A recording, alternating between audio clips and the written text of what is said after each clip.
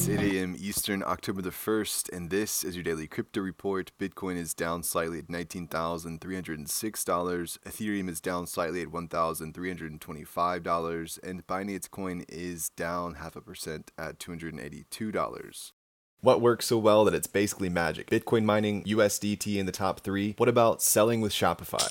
Shopify is the global commerce platform that helps you sell at every stage of your business. From launching your online shop to, did we just hit 1 million orders? Shopify is there to help you grow. From their all-in-one e-commerce platform to their in-person point-of-sale system. Wherever and whatever you're selling, turn browsers into buyers with the internet's best converting checkout, up to 36% better compared to other leading commerce platforms. Sell more with less effort thanks to their new AI solution, Shopify Magic. My favorite thing about Shopify is no matter how much you want to grow, they have the solutions you need to take control and level up your business. Shopify powers 10% of all e-commerce in the US and millions of other entrepreneurs across 175 countries. Plus, Shopify's award-winning help is there to support you every step of the way. Businesses that grow with Shopify. Sign up for a $1 per month trial period at shopify.com/DCR, all lowercase. Go to shopify.com/DCR to grow your business, no matter what stage you're at. Shopify.com/DCR. Well, 3 congressional Republicans in the U.S. have introduced a bill to broaden the types of investments that 401k managers can make, including into digital assets, via the Retirement Savings Modernization Act. The act would allow fiduciaries to recommend cryptocurrencies and other non-traditional retirement vehicles. About the creation of the bill, the senators cited inflation and fiscal uncertainty. Web3 firewall Blowfish is raising $12 million in a funding round led by Paradigm.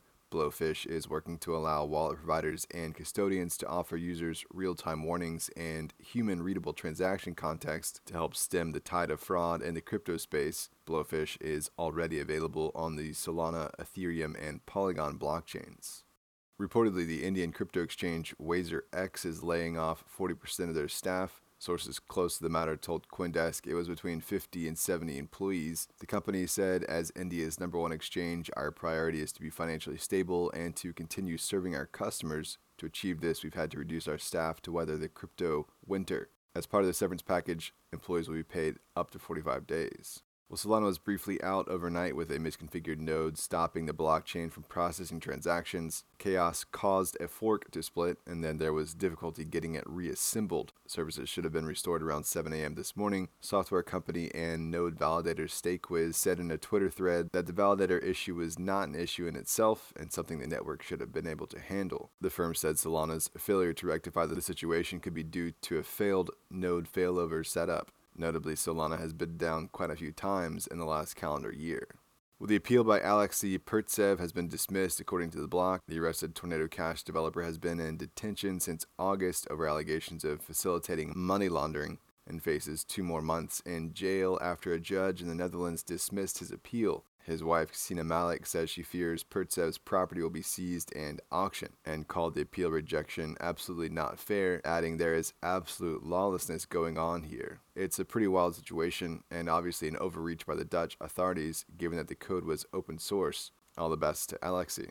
And finally, the Amber Group has reproduced the Wintermute exploit across a series of tests in 48 hours using a consumer-grade computer, ultimately estimating private key of Wintermute's address on a MacBook M1. The firm signed a transaction from Wintermute's hacked address and left an on-chain message to prove its claim. This reproduces the $160 million hack of the Wintermute Ether Vault. Well, that's all for us today. Visit us at dailycryptoreport.io for sources and links, and listen to us everywhere else you podcast under Daily Crypto Report.